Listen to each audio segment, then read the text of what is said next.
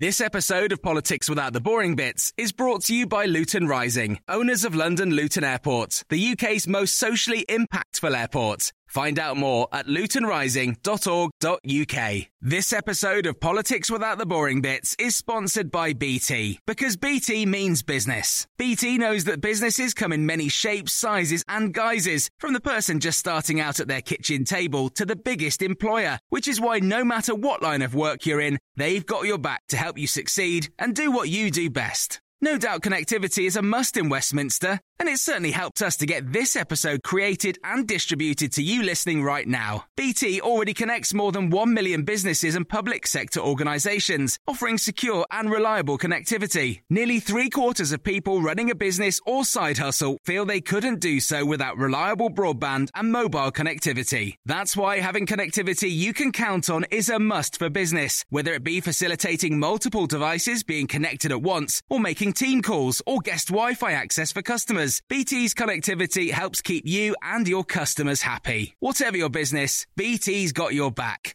Search BT's got your back. Hello, this is the Red Box Podcast. I'm Matt Chorley. Now, coming up on today's episode, a little cracker. Because I'm a Celebrity, Get Me Out of Here is back on screens this weekend. And the sort of nerds who listen to the podcast will know that Nadine Dorries, now Culture Secretary, once took part in I'm a Celebrity. So what we thought we'd do is take a look back at politicians appearing on reality TV and ask them why, as much as anything else. So that's coming up. We've got absolutely packed lineup. We've got Ed Balls, Matthew Parris, Julia Goldsworthy, Vince Cable, Anne Widdecombe. Loads of politicians, all basically admitting that there's a certain amount of vanity that goes on with these sorts of things. Anyway, that's coming up as our big thing.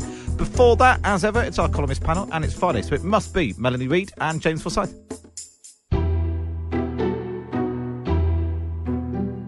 James, I had that horrible feeling this morning when I read your column in The Times, when I realised it's on the same topic as I've written my column on for The Times tomorrow.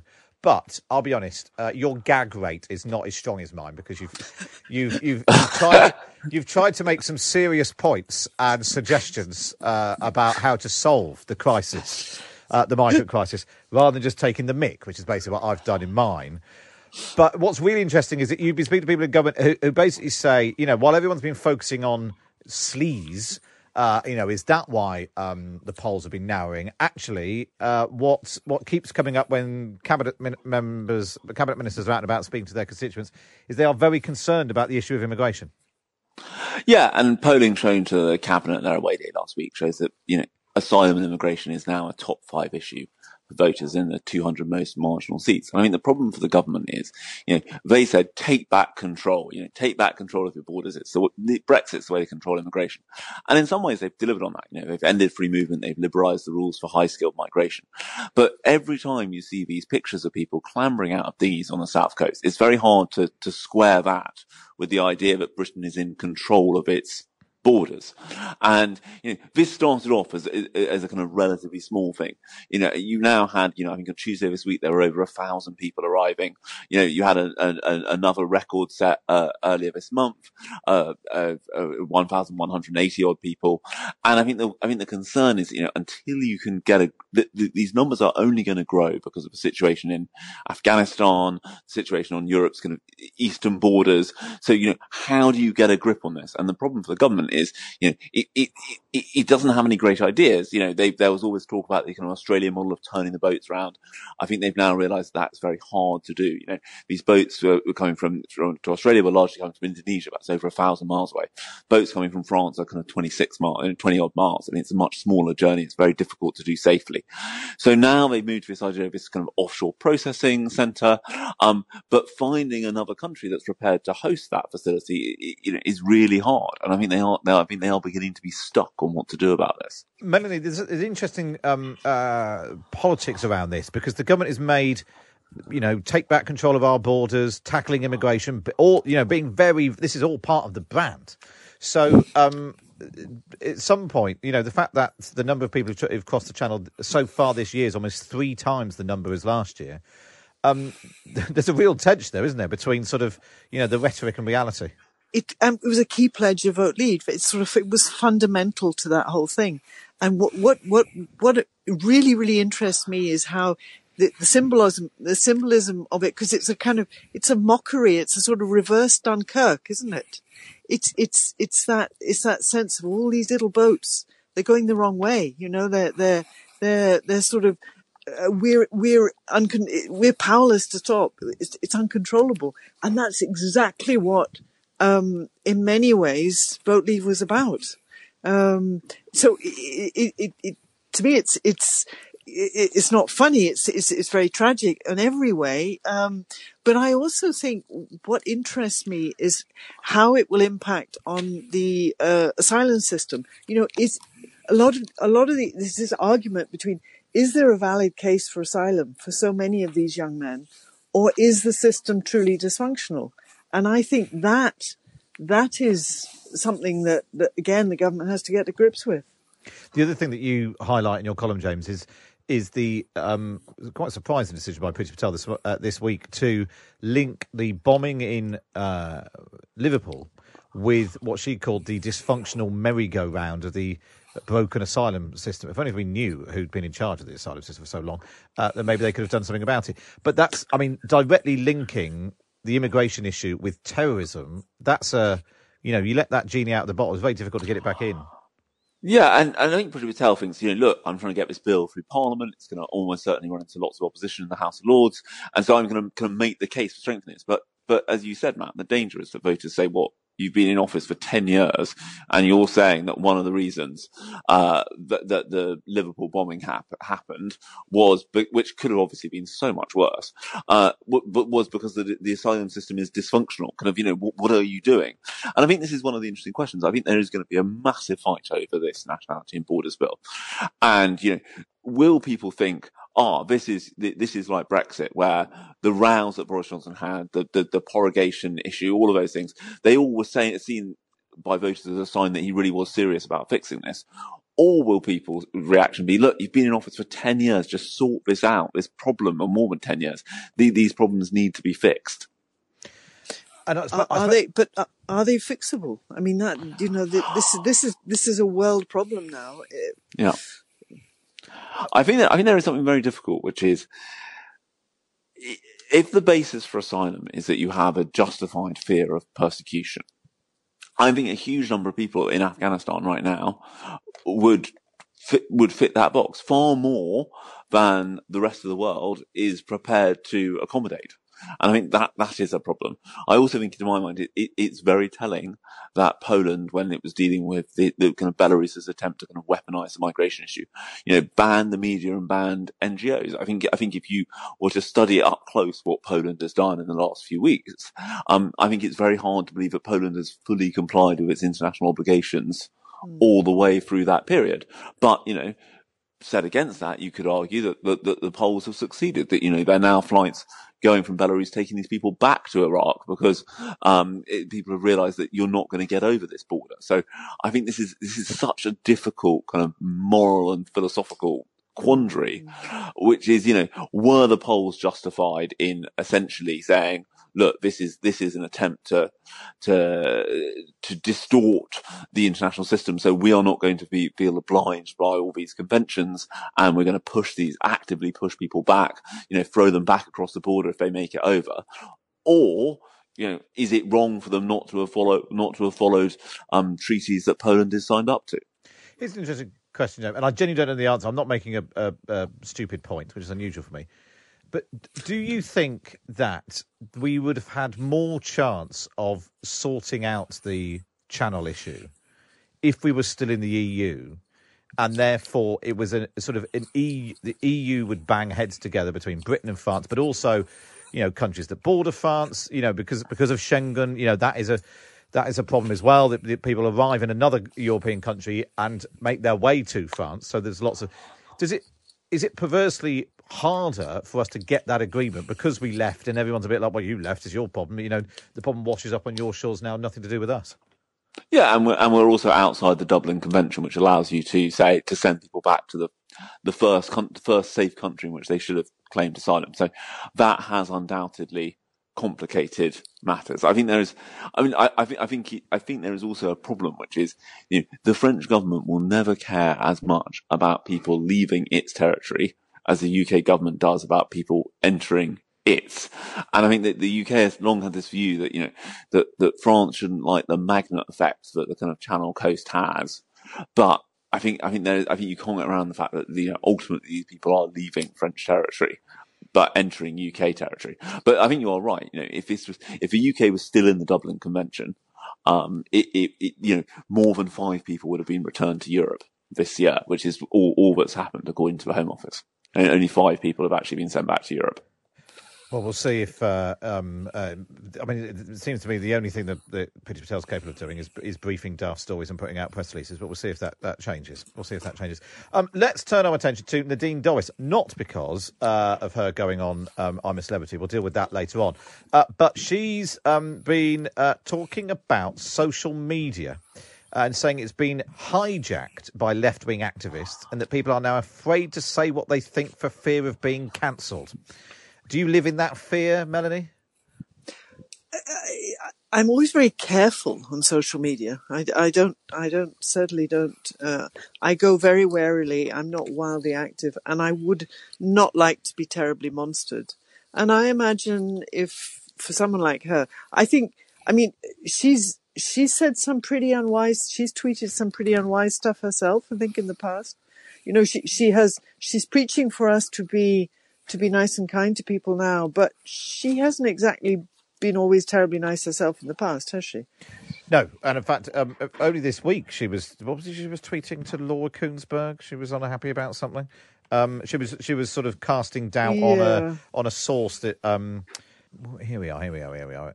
She rebuked her for. Yes, Laura Kuenssberg tweeted saying that a Tory MP had seen said that Boris Johnson's authority was evaporating and he looked weak and sounded weak at a meeting of backbenchers.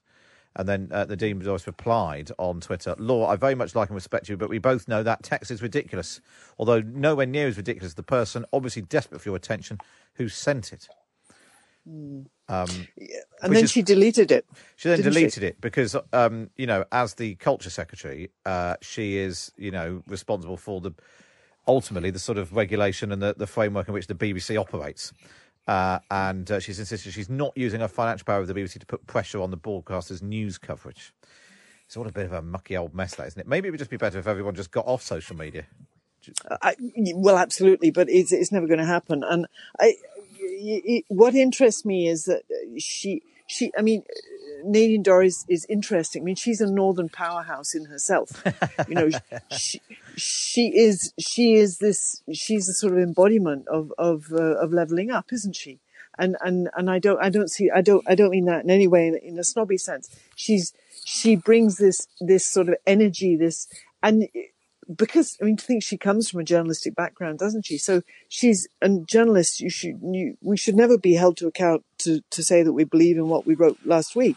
We always change our mind. We're always saying different things. So you've got to give her a bit for her energy. You've got to give her a lot of credit. It's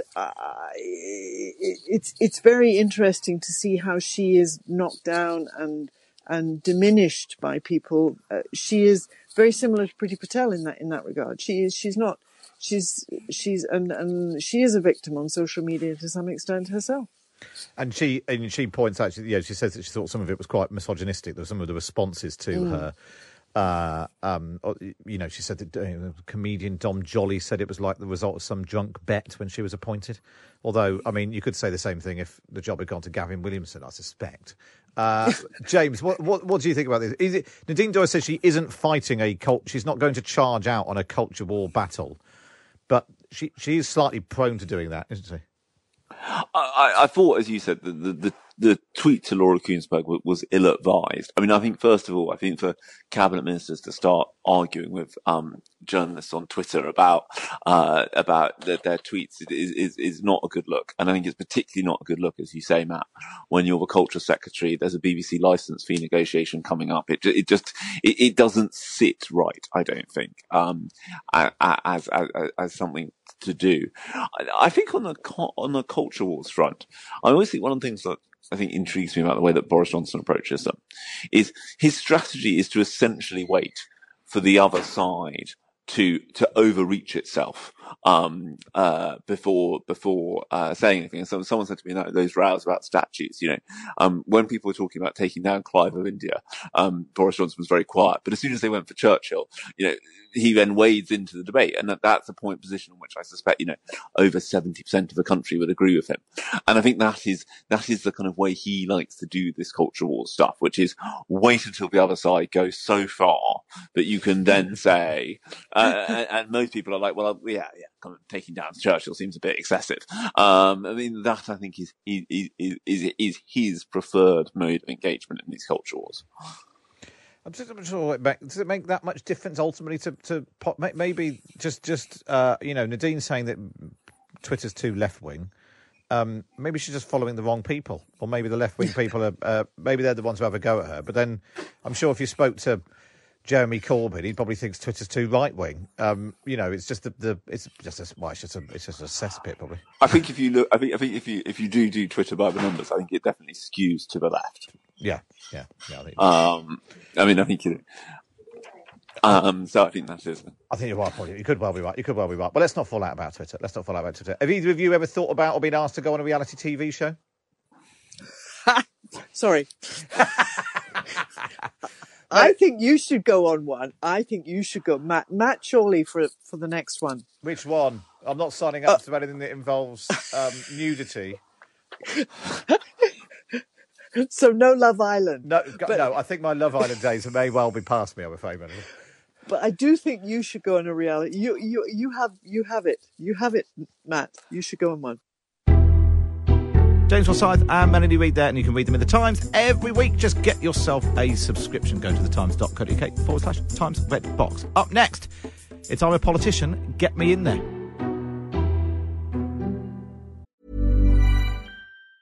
Hey, I'm Ryan Reynolds. Recently, I asked Mint Mobile's legal team if big wireless companies are allowed to raise prices due to inflation. They said yes. And then when I asked if raising prices technically violates those onerous 2-year contracts, they said, "What the f*** are you talking about, you insane Hollywood ass?" So to recap, we're cutting the price of Mint Unlimited from $30 a month to just $15 a month. Give it a try at mintmobile.com/switch. $45 up front for 3 months plus taxes and fees. Promo rate for new customers for limited time. Unlimited more than 40 gigabytes per month. Slows full terms at mintmobile.com. Quality sleep is essential. That's why the Sleep Number Smart Bed is designed for your ever-evolving sleep needs. Need a bed that's firmer or softer on either side? Helps you sleep at a comfortable temperature? Sleep Number Smart Beds let you individualize your comfort, so you sleep better together. J.D. Power ranks Sleep Number number 1 in customer satisfaction with mattresses purchased in-store. And now, save 50% on the Sleep Number Limited Edition Smart Bed for a limited time. For J.D. Power 2023 award information, visit jdpower.com/awards. Only at a Sleep Number store or sleepnumber.com. This episode of Politics Without the Boring Bits is brought to you by Luton Rising, owners of London Luton Airport, the UK's most socially impactful airport. Find out more at lutonrising.org.uk. You're listening to the Red Box Podcast. Now it's time for this. Yes, I'm a Celebrity is back on ITV this weekend, albeit from a castle in Wales again, rather than the actual jungle. Do you know what? It's now 9 years since a little-known backbench MP by the name of Nadine Dorries went off to the jungle. She was later suspended by the Tory party for going into the jungle, apparently without telling Number 10. Tastes just like chicken. Oh, my God. What am I doing? Oh, my God, you're so brave. Oh, God, it's horrible. Oh. It's the dignity you get from going on these shows that I like. Now, of course, Nadine Dorries is now the Culture Secretary. So we caught up with her and asked her, that was a very simple question, why did you do it? I'm a Celebrity was an amazing experience. Would I do it again? And no, I don't think so, but that doesn't detract from what a unique and entirely novel experience it was. What were the worst and the best bits? Well, there were 2 worst bits. So I did get the Chief Whip's permission to go. Absolutely. Parliament was on recess and I didn't miss any government votes. So the fact that it was presented via a different lens and that I'd gone AWOL from Westminster was a bit awful. But, you know, I'm a politician. I'm used to that. That's just kind of like how it is when you're in politics. The second worst bit was when I was buried underground in a coffin. The lid was screwed down and 35,000 bugs came down to shoot to join me. The bugs weren't the problem. The problem was the drilling the coffin lid on, and then the person doing the drilling hearing his footsteps walk away on the land over my head. That moment of claustrophobia was pretty difficult. But I did, she says, whispering, managed to do it for longer than Helen Flanagan. So I don't think since we did that trial, actually they've done it again on I'm a Celebrity. So that they were the worst bits, but the good bits were just everything else, the bonding and even the starving, because, you know, they really don't feed you. I think for maybe 4 days, we had like 25 beans in the palm of our hand each day, and that was pretty tough. And I know some people think, oh, it's just all television, you know, and it's kind of like it's presented to make good TV. It kind of isn't. You really do starve. And the group of us, the team of us together, going through that unique, starving deprivation, it kind of does something. It forges your friendship in a way that probably accelerates it by, like, I don't know, 10 years or something. The whole thing was fantastic. Does it affect your life would it affect your job prospects as an MP if you did reality TV? Well, I think you'd have to pick your moments. You'd have to kind of probably announce that you were going to do it these days, or make sure it got leaked. So, you know, all the outrage, which, you know, the social media and the airwaves are full of today, would be kind of like over and done with maybe before. Oh, I mean, that's probably a wish, but that, you know, some of it was done in a more controlled way. Mine was completely a shock to everybody, and that kind of added to it, I suppose. And well, you know, so it was what, 9-10 years ago now. You're still asking me about it, and I'm now the Secretary of State for the Department of Digital, Culture, Media and Sport. So does it, you know, impact on your career? Well, I think I'm probably testament to the fact that the answer to that question is probably no. That was Nadine Dorries, the Culture Secretary, sending us a note on why she did I'm a Celebrity. She was the first contestant to be voted off the show back in 2012. It is worth pointing out, she did have the whip suspended. But then she got it back in the Tory party. Now she's in the cabinet. That's how things turn out. So all of this got us thinking about the other politicians who've tried their hand at reality TV, either to raise their profile or rehabilitate their reputation. Now, don't worry, we're not going to revisit George Galloway in the Big Brother house. Now, would you like me to be the cat? No, George, we don't. So instead, let's go back to perhaps the first MP to try their hand at reality TV, the now Times columnist Matthew Parris. Back in 1984, he was the MP for West Derbyshire. He spent a week in Newcastle trying to live on the dole for an episode of ITV's World in Action.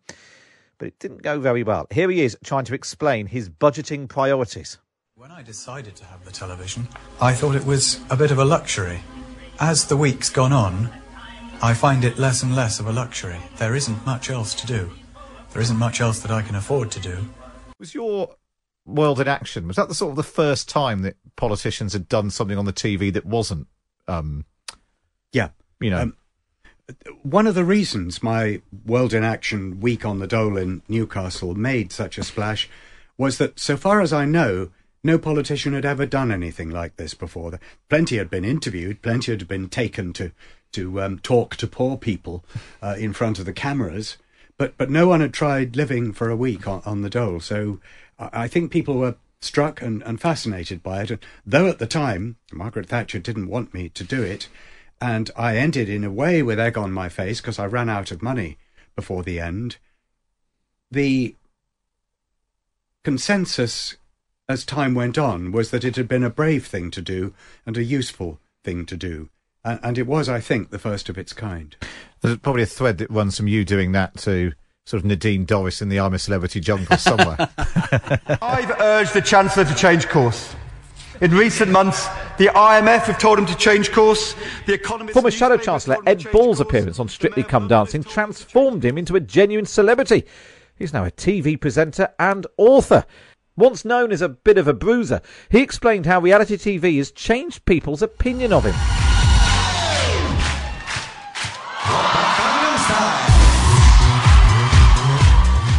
I remember talking to Natasha Klapinski about this, who said to me, 17 years on from winning Strictly, the first thing most people will say to her is, "You were good on Strictly."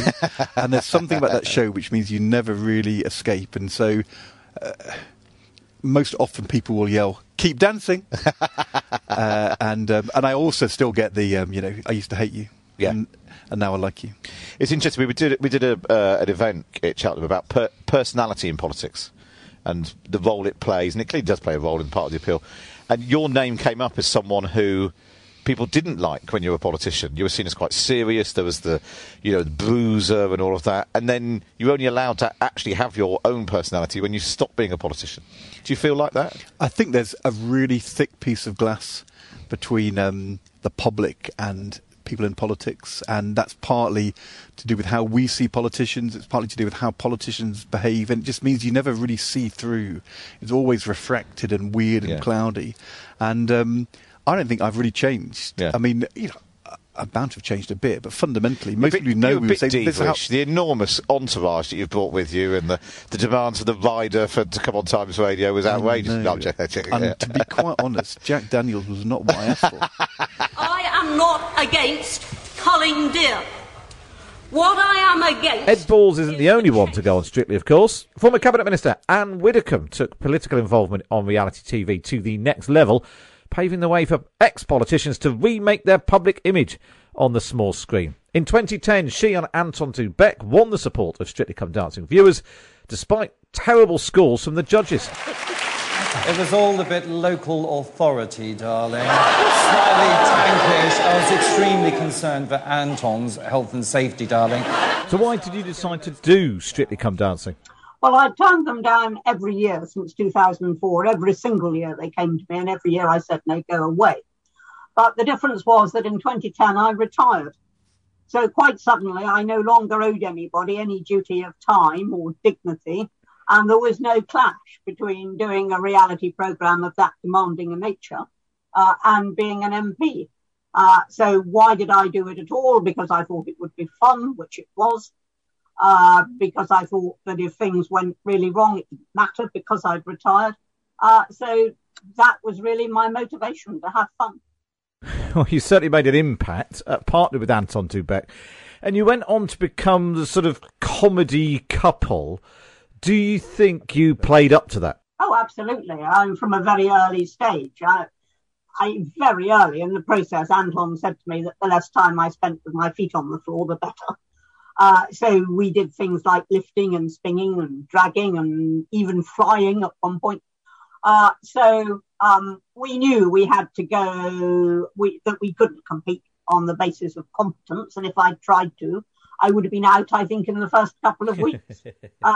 But instead, we decided to go for family entertainment. You've done quite a few of these shows. You did sort of Celebrity Fit Club as long ago as 2002. Antiques Road Trip you've done, and then even entering the Celebrity Big Brother house. That strikes me as altogether, that's Strictly is one thing. The Big Brother house seems like quite a commitment. Big Brother was a very big commitment, and again, they were people whom I had turned down quite regularly, and indeed had said to my agent, look, don't bother putting it to me. I really don't want to do Big Brother. I don't like it. I think it's voyeuristic, etc., etc. But then in 2018, what happened was they said, well, they were going to do a special programme to celebrate 100 years of women having the vote. And it was going to be called Big Sister, which it wasn't in the end. And it was going to be focused on having intelligent women and debates. And I said to my agent, I don't believe a word of it. And he said, and he made this, which was the final conclusive argument. He said, well, if you don't enjoy it, you're not in the jungle, you're in Elstree. You just walk out. And you didn't walk out. You went all the way, and you were the runner-up. Indeed, I was. I'm told that the production team all thought I was going to walk within the first week, and there were times when I thought I might be walking within the first week. But then my competitive instincts kicked in. And after that, I wanted to stay in. And did you, I mean, it's fair to say that if people go on Strictly, whatever they've been known for before, they essentially do the dancing, and that's, you know, the be-all and end-all, and are you any good at dancing? Big Brother, you're more judged on you as a person, and it's fair to say there was some controversy about some of the views you expressed about, I think, about abortion, about same-sex marriage and that sort of thing. Capital punishment too. Yeah. Is that a different thing when you suddenly... Maybe that's more like politics actually being in the Big Brother house, because you're being judged on your own views and then people vote on them. Oh, yes. I mean, when you're in the Big Brother house, you can't pretend to be anything other than you are, because I mean, you're on camera 24 hours a day, and I do mean 24 hours a day. They can film you while you're sleeping. So, I mean, there is no way that you can pretend to be anything different. You're very much yourself. And I think what appealed to people and why I was kept in so long on Big Brother was that whether or not they agreed with me, they did believe in freedom of expression. And in a way, a vote for me was a vote for freedom. We in the Liberal Democrats were right about the financial crisis. We warned of the danger. Vince Cable, who was the Lib Dem business secretary in the coalition cabinet at the time, hoped to appear on Strictly 2, but he wasn't allowed. But he managed to include himself instead on the 2010 Christmas special, Dancing the Foxtrot.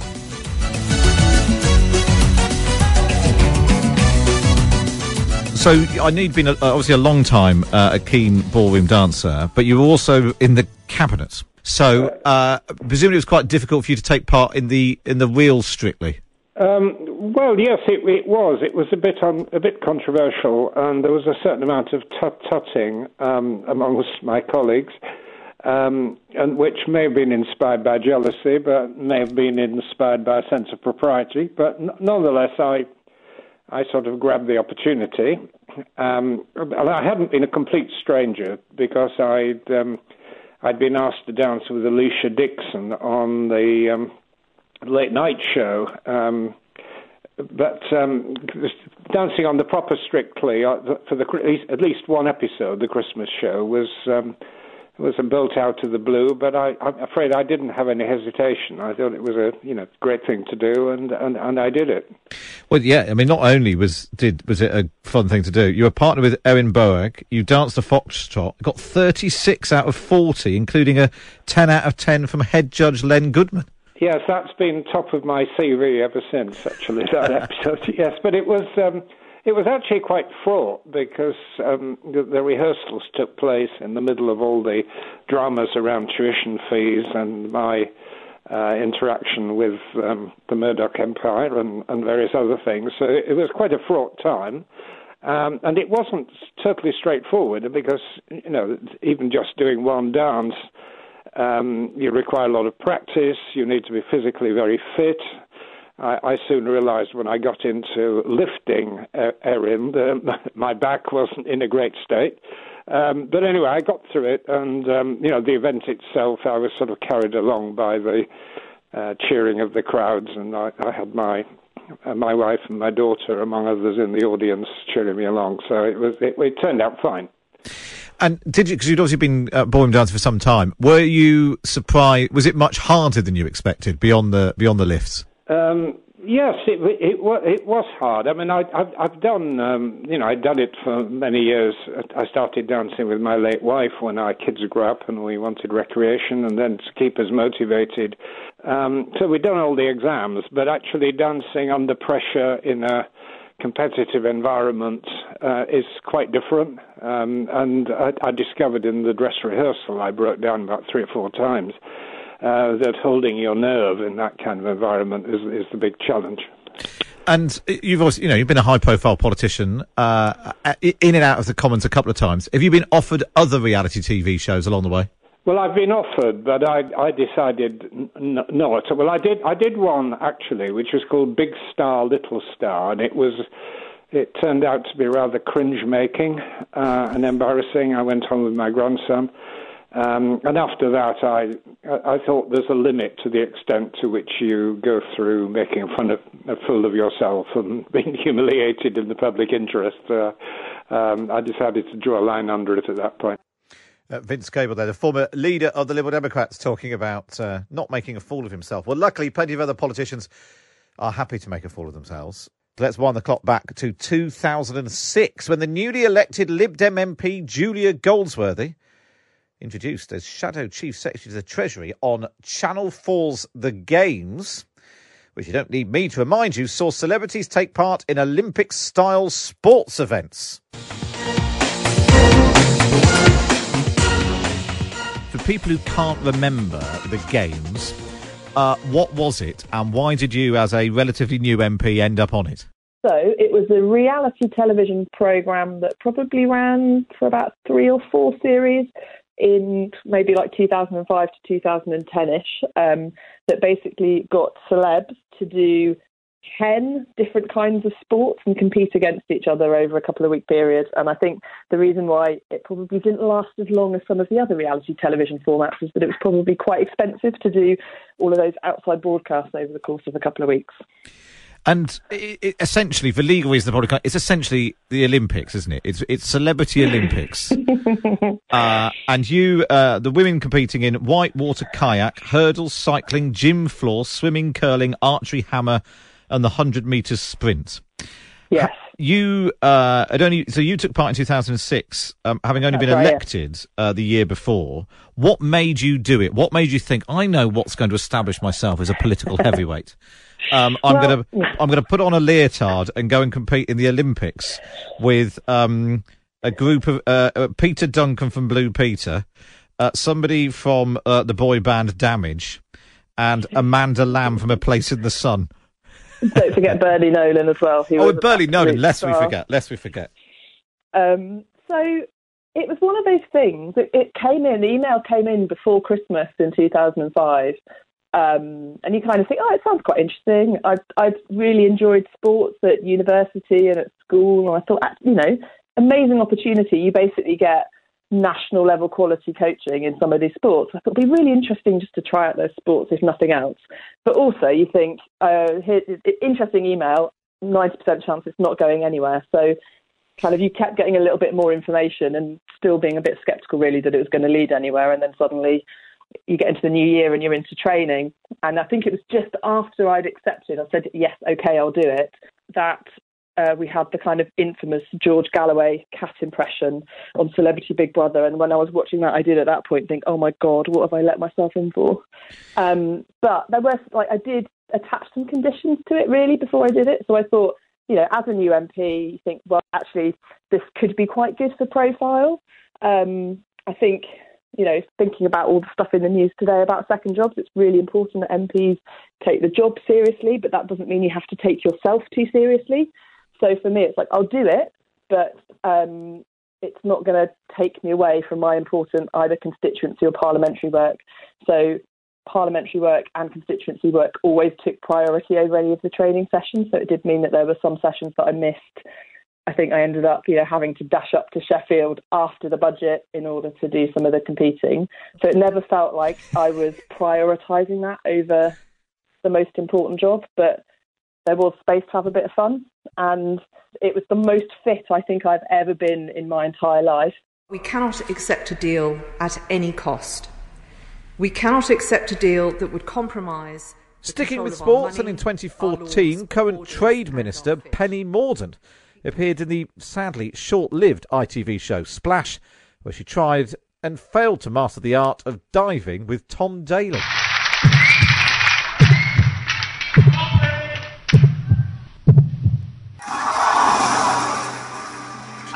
I'm very pleased about that. I think that clip should only ever be played on radio. But no, I'm very pleased to say, because I did that for my local Lido, which has now been renovated and is back in action, and hopefully will be a beneficiary of a Levelling Up Fund bid. I'm always happy to sit in a bathtub of baked beans for a good cause. So. You don't have your eye on anything else? Masked Singer, Strictly, anything like that? No, I mean, after Splash, unbelievably, following my paving slab style performance, I received an enormous amount of offers to do all sorts of programmes, which I declined to do. What was the maddest thing you were asked to do? All sorts of things. I shan't embarrass the programmes, but they generally tended to be sort of where I would be sent to an island by myself for 6 months with no supplies and only a penknife for company. That's that sort of thing. And that is that if this debate so far has served one purpose, it has been to show why most. And then there's the Bake Off tent. Then Scottish Conservative leader Ruth Davidson won a charity edition of the Great British Bake Off on Channel 4 in 2018, beating the singer Ella Eyre, comedian Tim Minchin, and Made in Chelsea's Jamie Lang to win a special apron. The job that I do it can sometimes be quite scary, but I genuinely don't think I've felt as outside my comfort zone. If it wasn't for such a good cause, I think when the invitation came in, I would have run a million miles from it. See, still raw. There's a couple of things going on in this. The orange and the chocolate, and they're both delicious. Yes! Love it. The texture's just right. That's a nice cake. You can go home happy now. I can. Cheeky Star Baker apron. The winner of the Star Baker apron is the person who didn't loaf about, whose biscuits were perfectly piped, and I think this gives it away, and who flew the flag for Ireland. The winner is Ruth. Speaker, I have noticed that my honourable friend apparently is shortly to appear on a Channel 4 programme called Celebrity First Dates. Mr. Speaker, what I'm not sure about is whether my honourable friend is the celebrity or the first date, but maybe... Conservative MP Michael Fabricant made an unforgettable appearance on Celebrity First Dates back in 2017, in which he had dinner with the fantasy novelist Jan, but it didn't go very well. Do I recognise you from somewhere? I like to tell people that I'm in Home and Away. The beach blonde surfer bum? Yeah, that's me. You are wearing Boris Johnson's hair. No, Boris Johnson wears my hair. I lend it to him. Right. Michael Fabricant, as a Conservative MP, why did you decide in 2017 to go on First Dates? Well, I'd already been approached, to do other programmes like Big Brother, which I refused to do. I mean, I like my privacy, and the idea of being on Big Brother certainly didn't turn me on. And I'd also been asked to do I'm a Celebrity, Get Me Out of Here. But the problem with that meant that I wouldn't have been able to be in the House of Commons. Could have got into trouble with the whips, which of course is what happened to Nadine Dorries. And look what happened to her. But, yes, why did I agree to do it? It was for charity. It was for a cancer charity. And I thought it was a nice thing to do, a bit of fun. And so you turn up at the restaurant to meet Jan, a fantasy novelist. What was funnier was earlier they had a meeting with me to discuss my preferences in men and women, and we decided to opt for women, and I told them the sort of woman I find very attractive, and I have to say they chose the complete opposite. Right, so it didn't get off to the best of starts, and then she passed comment on your appearance. Yes, she did, but it was interesting, though. I'm going to let everyone into a secret. You see, we were getting on reasonably well. It was a bit awkward because I didn't have much in common with her. I mean, she's a nice enough person, and I've seen her since, though not romantically, I hasten to add. And we were getting on okay, and then a floor manager came up to me and said, "Oh, there's a problem with your microphone, Michael. Can we just take you away from your table to adjust your microphone?" Now, I have to tell you, and you know this, Matt, that I used to work in broadcasting, setting up radio and television stations and being a broadcaster, and I know when there's something wrong with a microphone or not. So there was a lot of fiddling went on, but actually they did nothing. So I thought this is all very suspicious. And of course, as soon as I got back to the table, she started going on immediately and very aggressively about my hair and my appearance. And I was quite taken aback, I must say. But thinking about it, obviously what they wanted to do was make a bit of spice. Got me away from the table, and then they came up to her and must have told her, "Look, you're getting on far too well. This doesn't make good TV." So she said, she remarked about you having a wig. The wig is a bit of a giveaway and said to get rid of it. And you were a bit taken aback by that. Well, I do think it's not normal conversation over, making personal It's remarks. an unusual chat-up line, I'll give her that. No, it was something a bit different. I mean, she was a bit sort of strange anyway, but going on about my hair and suggesting it's a wig, and in the end, I got so fed up with it because she kept going on and on and on. I mean, it was relentless. It was like the Battle of the Bulge.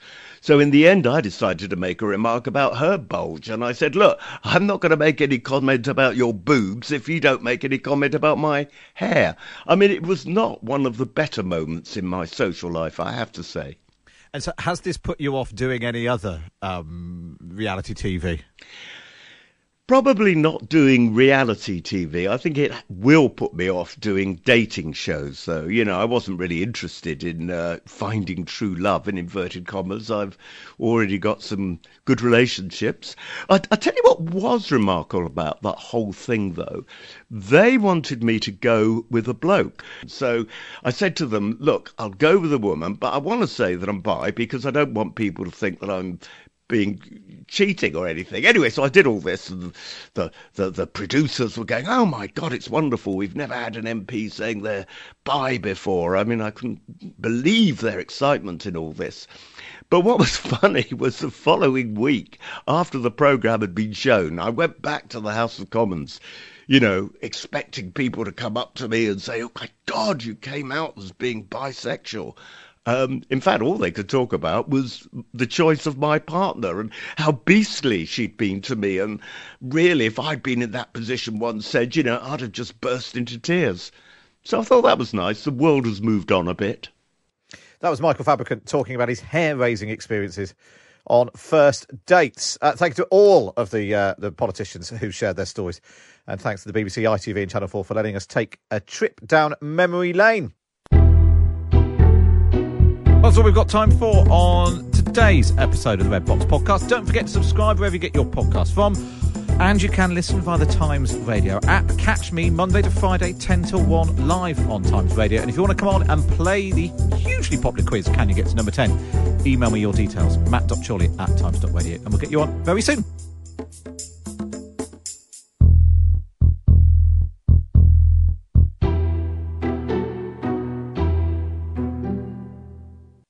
This episode of Politics Without the Boring Bits is brought to you by Luton Rising, owners of London Luton Airport, the UK's most socially impactful airport. Find out more at lutonrising.org.uk.